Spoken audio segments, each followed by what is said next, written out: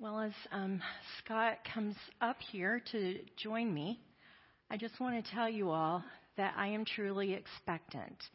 I am expecting to hear from the Lord through Scott, and I expect to hear from the Lord through whoever gets up here to preach. But this morning, here, you can put your stuff and get situated. This morning, as I was driving here, I just had a strong sense that the Lord, and I've shared this with Scott, that the Lord said, He's got a message for us. Listen. And so Scott is a friend. He's been a campus ministry leader at Grand Valley for many years, and most recently made a really, I think, a decision of integrity that must have been incredibly hard to cut your own position when funding was tight.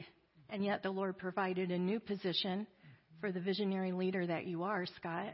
You've had a passion for mission and for how to get the gospel out. And you are a lover of Jesus and a visionary. And I just remember sitting over in an upstairs room at Grand Valley looking out over the city and listening and talking and praying and crying and wondering. And that was many years ago. It was. And now you're in a position with our denomination to lead this region in mission. And so we honor you and we bless you. And we're eager to hear what God's put on your heart today to share with us. So, thank you, Pastor. Lead us. Okay. How am I supposed to talk now? You do honor me. And I am deeply grateful to be here with you all.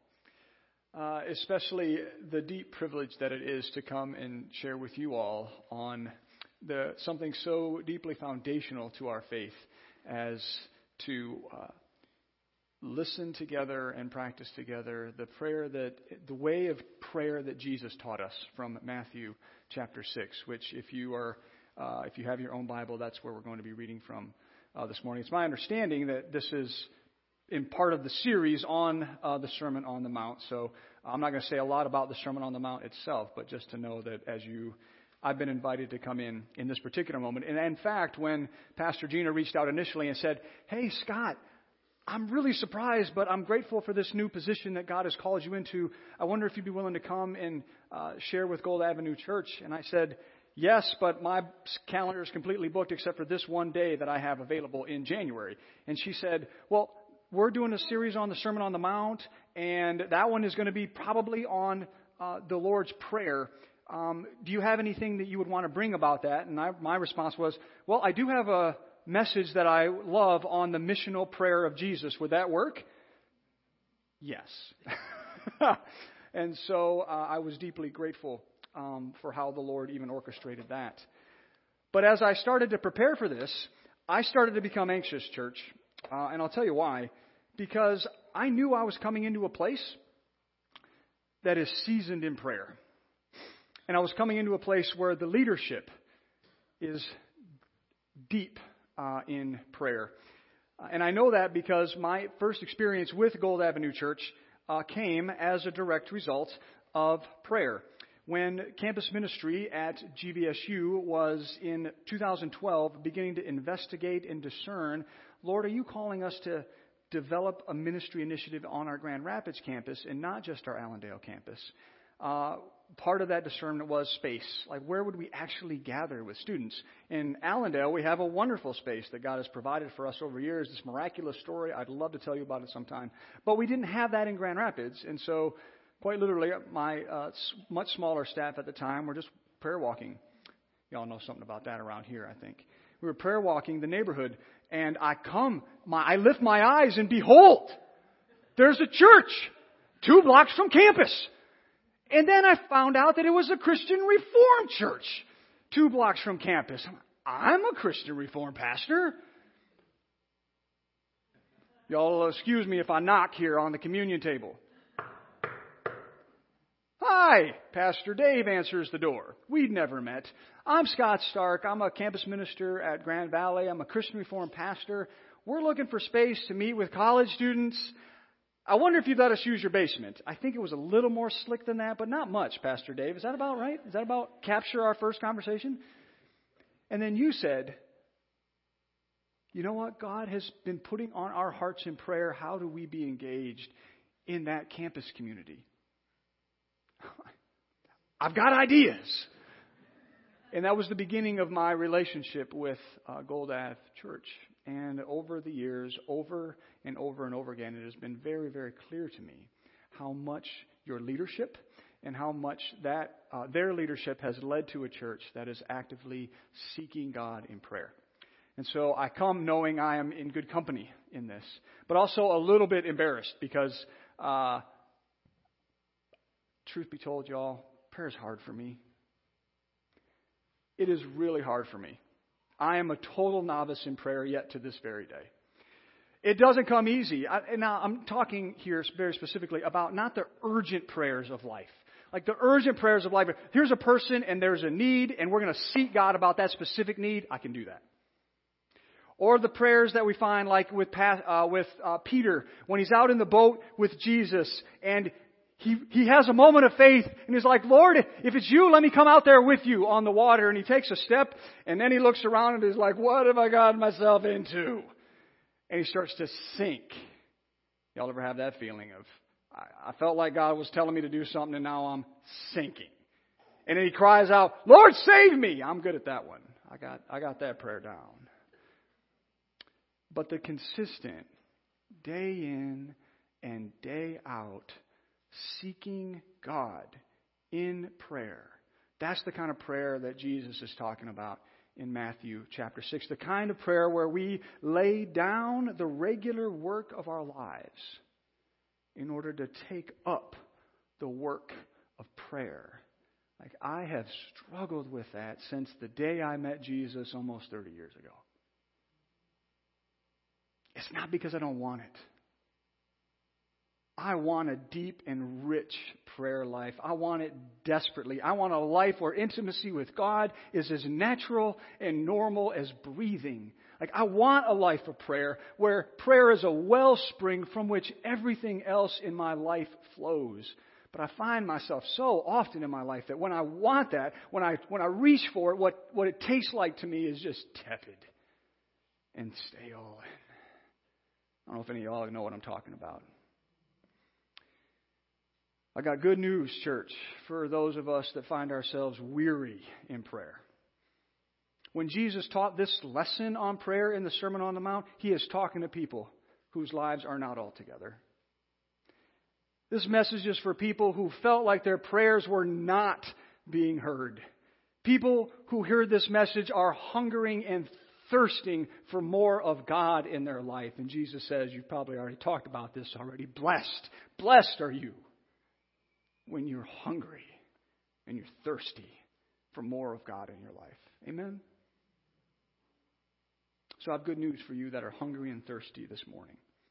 Those with a deep longing for God. Jesus has shown us the way to the Father. And my hope is today that each one of us walk away from this time with God encouraged and equipped to take one more step in a deeply intimate relationship with the Father that Jesus had. Because that's exactly what Jesus wants for us. Amen? So let's read the scriptures together, starting with verse 5, Matthew chapter 6, verse 5. Jesus says this, when you pray, and again, this is the daily time set aside of seeking God's face. When you pray, don't be like the hypocrites. They love to pray, standing up in the synagogues and on the street corners to be seen by others. Truly, I tell you, they've already received their reward in full. When you pray, go into your room, shut the door, pray to your Father who is unseen. And your Father who sees what is done in secret will reward you openly. And when you pray, don't keep on babbling on like the pagans do, for they think they're going to be heard because of their many words. Don't be like that. Your Father knows what you need even before you ask. This is how you should pray. Our Father in heaven, hallowed be your name. Your kingdom come, your will be done on earth as it is in heaven. Give us today our daily bread and forgive us our debts as we also forgive our debtors. And lead us not into temptation, but deliver us from the evil one. For if you forgive other people when they sin against you, your heavenly Father will also forgive you. If you do not forgive others their sins, your Father will not forgive you. This is the word of the Lord. We give thanks to God for it. What a breath of fresh air this prayer is. Amen? I think if he were talking directly to us today, Jesus would open this section with something like this. When you pray, don't make a performance out of it. You don't need to post it. Don't worry if it's eloquent. You're not trying to impress anybody. God isn't grading your prayers. Communion with God, that's its own reward. Pray this way. Father in heaven. Pastor Dave, Gina, Pastor Jaleesa, Pastor Cody, he knows me well enough for sure. And now newly minted Pastor Marissa. Y'all got to pray for me especially today because I can really wander. I can wander in some stuff. I'm trying to stay on the main road. Especially on this, because Father in heaven is a sermon unto itself. Isn't that right, Pastor Jaleesa? Father in heaven. The Sermon on the Mount actually is where Jesus introduces us to the language of God as Father. We see it in the baptism of Jesus, right? And you've probably come to this part already, right? When we see Jesus at his baptism and the Father opens up the sky and he says, "This is my Son, in whom I am well pleased." And now Jesus, in the Sermon on the Mount, introduces God not only as his Father, but ours. This is so fundamental to our prayers that I don't want to miss the significance of it. When we pray, "Our Father in heaven," that simple first phrase reorients us to a beautiful reality, friends. A reality in which we are loved and we are led. I heard one of you, I think it was over here, prayed gratitude for children. Amen. But it's in that we also learn to be children, those who are loved and who are led. And this reorientation of reality, the true reality of being people who are loved and led by God, is absolutely essential in a world that can be very disorienting. A world where we are constantly inundated with messages about who we are, what we should be. Students struggle with this all the time. Isn't that right, Marissa?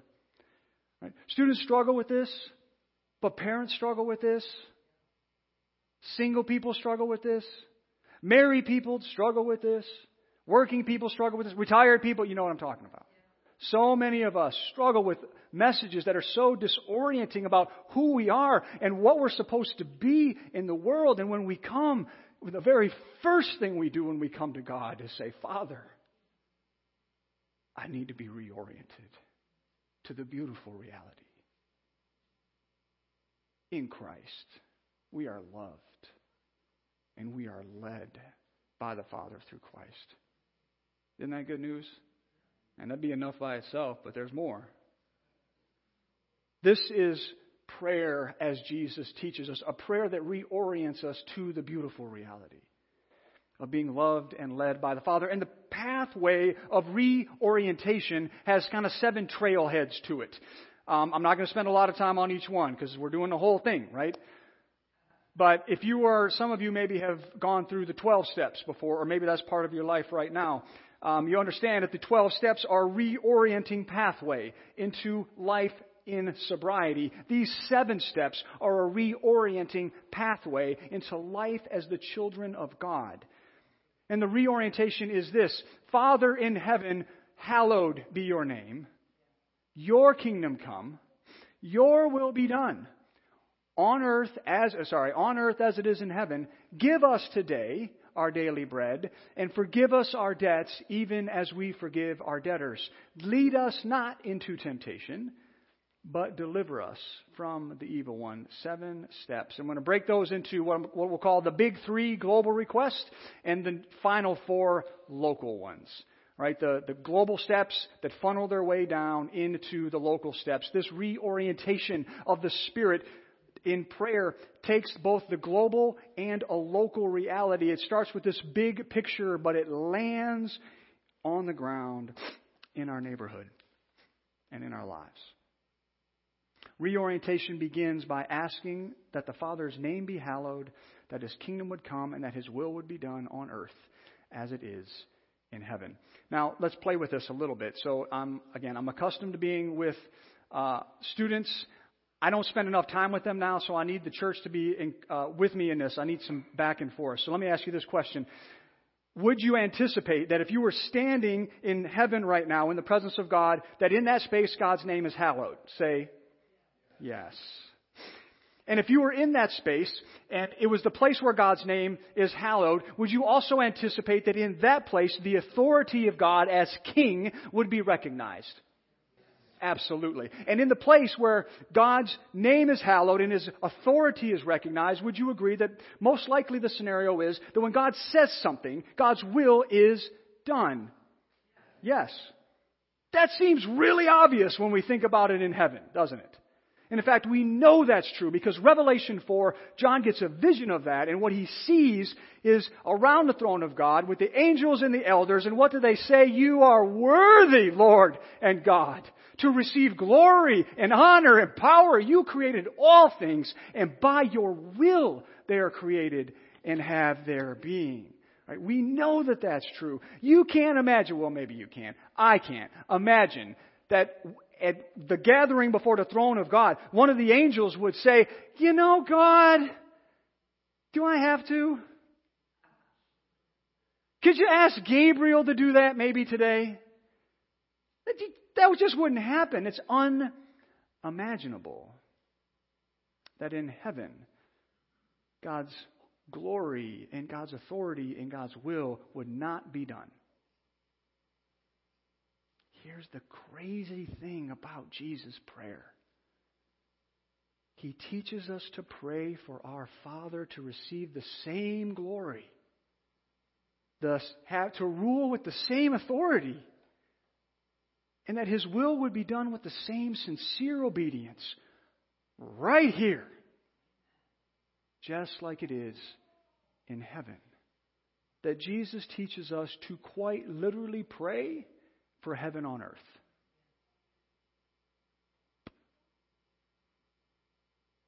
This is radical prayer.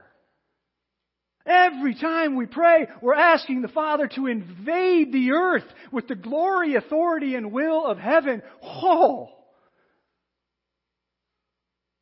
But then, I could think that this is just crazy talk until I'm reminded this has always been what God's been up to. This is what we see in the garden. Right? Don't we see our Father walking with His children on earth just as He does in heaven?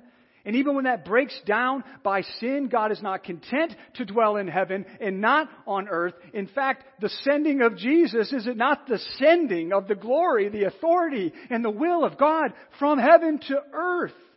God's redemption is still moving in this direction, and we know that it's going to climax with what we see in Revelation 21 when we hear the loud voice proclaiming from the throne, the home of God is now among the people, and He will dwell with them. He's going to be there. They will be His people, and He will be their God. And Jesus teaches us to regularly, consistently seek God for this very thing, that as His children, we are calling out to the Father, come home and live with us. Come home and be with us. Dwell on earth, just as in heaven. This global reorientation of the earth being filled with heaven has practical implication for life right here on the ground. Right? So the big 3 of God's glory and God's authority and God's will, they funnel down and they hit right on the ground, kind of like the incarnation, where the glory of God lands in a specific place at a specific time in the flesh. And so we pray. If it's true that in heaven all needs are met, then it absolutely makes sense for us to pray, give us today our daily bread. Because when earth is filled with heaven, we live in right relationship with God and our neighbors, and so we pray, forgive us our debts, God, and give us the power to forgive others. And when we live in right relationship with God and each other, we are no longer led by our temptations, we are led in righteousness. And so we pray, lead us not into temptation. And when heaven is filling the earth, we are delivered from the tyranny of the devil, and so we pray, deliver us from the evil one. Do you see how it all fits together? Man, you think Jesus was good at this.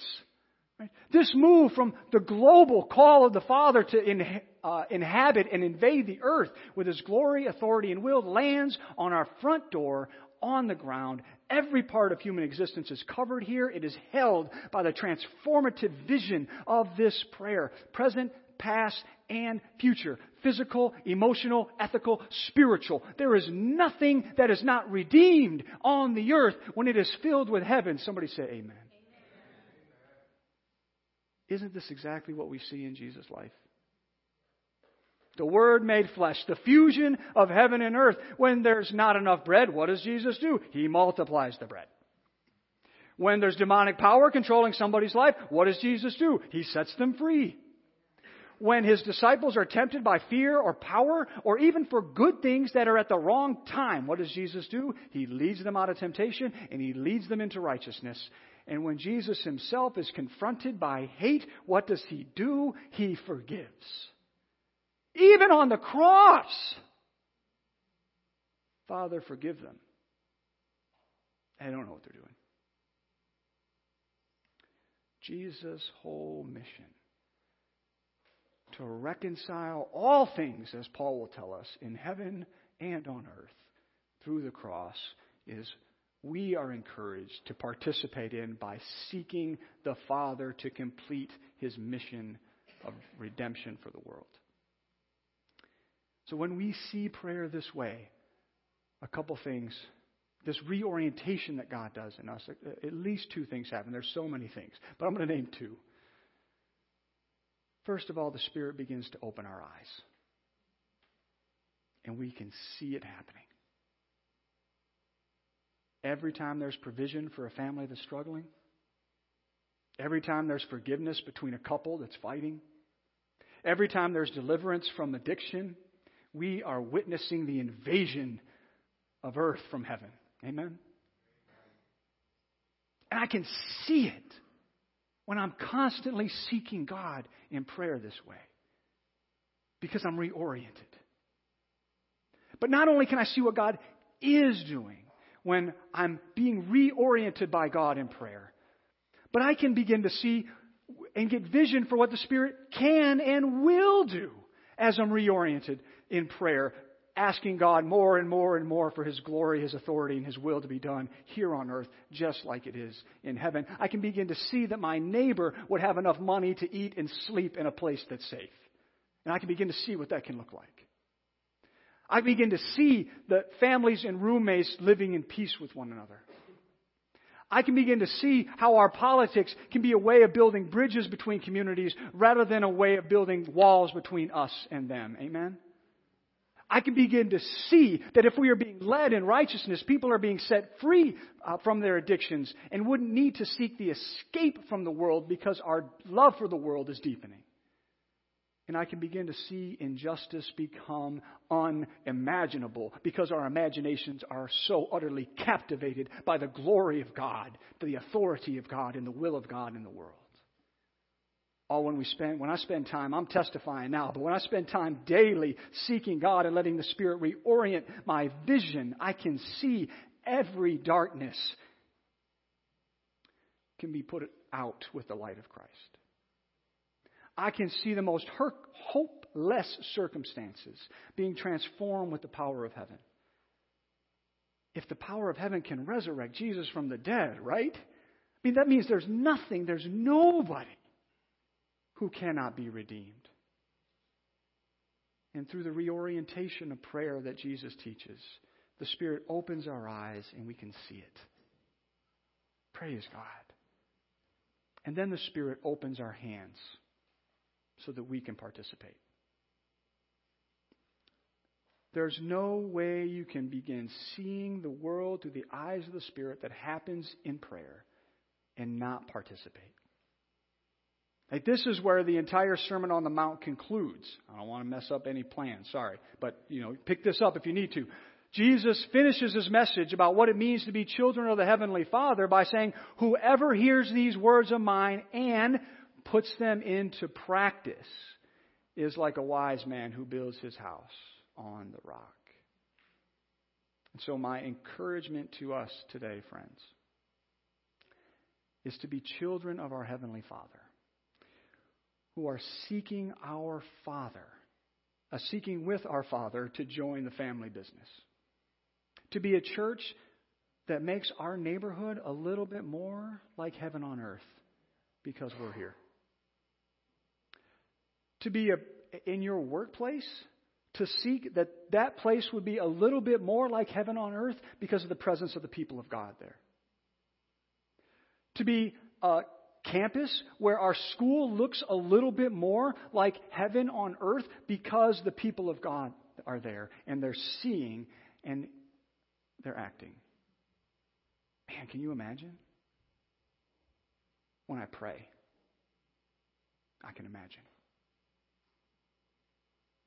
Even heading into a big election year. I don't know if y'all have heard that. Y'all heard there's an election coming? Yeah. So sometimes it seems like for Christians we kind of set aside all of this and take up something else. No, even in this, when there's so much fear and so much tension and so much rage around us, oh church, that we would be children of our Heavenly Father, who seek to be people who are forgiven and who forgive. To be led in righteousness, not in temptation. To be conformed not to the powers and principalities of our world, but to be transformed in prayer by asking our Father to bring the fullness of His glory, His authority, and His will right here, right now, in this place today, just as it is in heaven. I can imagine what that would look like. Can you, Pastor Gina?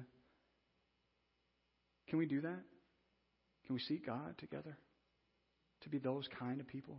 People who are loved and led by a Heavenly Father who will not stop until the fullness of His glory and His authority and His will are done on earth, just as it is in heaven. Amen? Let me pray that for us. Lord Jesus, we thank You that You not only teach us how to pray this way, but when we look at Your life, this is who You are. And we want to be like our big brother, our Lord and our Savior. And so we pray, God, that today, for those of us for whom it is really hard to see how You're going to provide for what we need, God, would You bring heaven, the provision of heaven to earth? And for those of us, God, that are struggling to not only experience Your forgiveness, but to believe You can forgive us, and those of us that are struggling to forgive those that have hurt us, God, by the power of Your Spirit, work a miracle in our hearts today. Work Your salvation in us. And Lord, for those of us that struggle with temptation, God, that just seems like the way of righteousness we stumble on all the time and find ourselves in other paths, will You, loving Father, lead us on the path of righteousness for Your name's sake. And God, for those of us whose lives are being oppressed by the enemy, whether that be through addiction or through our participation in the powers and principalities of the world. God, will you set us free? Will you take off the chains that captivate us so that we can live freely as your children?